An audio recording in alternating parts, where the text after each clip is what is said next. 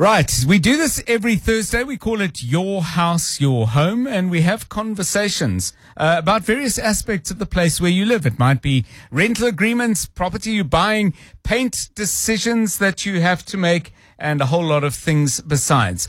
Today we're going to go out into the garden with a very unusual and interesting things on our minds. How is the date of Easter, much earlier this year than it normally is, going to potentially affect your gardening plans? And I'm not talking about not cutting that particular bush back because you want to hide Easter eggs there. It's actually serious stuff about the choices you might make about planting, watering, and more. To talk about this, we're joined by gardening expert Paul Fonk. Paul, welcome and thanks very much for your time.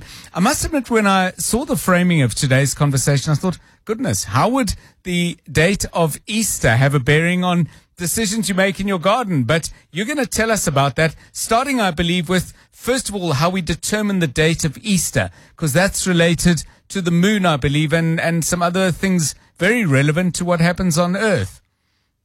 Absolutely right, John. It's great to be back on air with you. And yes, Easter is at a different time every year. And maybe just to state the obvious, it is the celebration of the resurrection, and that date was tied to Passover. And in the early days, the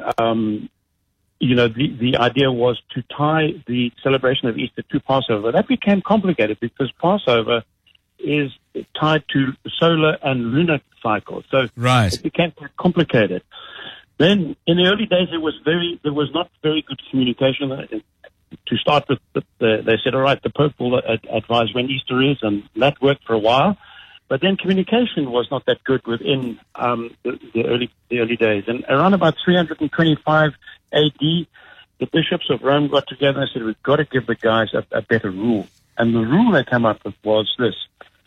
So Easter is determined as the first Sunday after the first full moon, after the March equinox. Okay. So in this way, everyone can work it out long in advance if you want. So bring it into the garden for us now, if you will, Paul, and tell us this. I mean, does the moon affect the weather? Because the weather obviously has a huge bearing on decisions related to pruning or planting. Yes. So the reason we always talk about this at this time of the year is that, and there's no formal science to back it up with, but it always triggers cooler weather. So it really starts the autumn season.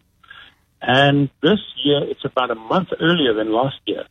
So it means that autumn's going to be a bit longer and winter might be a bit earlier. So the things that you need to do in autumn need to start earlier. That's what we're saying. So things like feeding, mulching, fertilizing, this is important. While seeds and plants set seed and get ready for the winter season. So that's very important.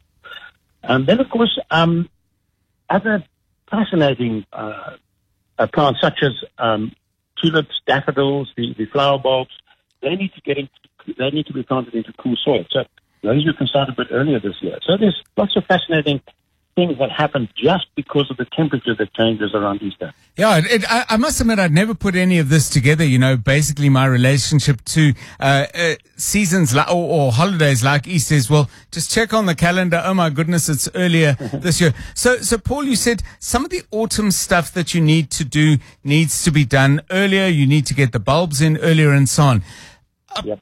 Plants obviously have a life cycle. Does that mean that are we going to have spring in its normal time, and might you find that the stuff you planted for autumn and winter is dying off earlier?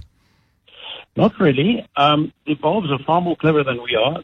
Good. They have a temperature monitor within them, and they know exactly what stage they're at and what the right temperature is. So not to worry. You're just saying you can start your bulbs a bit earlier.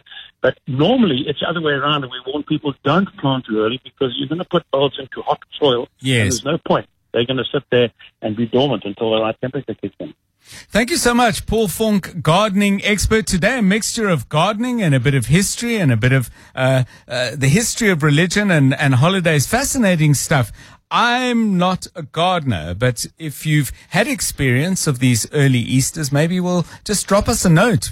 Paul's saying this is not a form based on formal science, but he's saying it works like that every time. So gardeners, call and confirm, call and contest. It's up to you. 011 883 0702 and 072 702 1702. The trial of the accused in the murder of AKA and Ntebelo Motsoane has opened something of a window, albeit a small one, on the world of organized contract killings.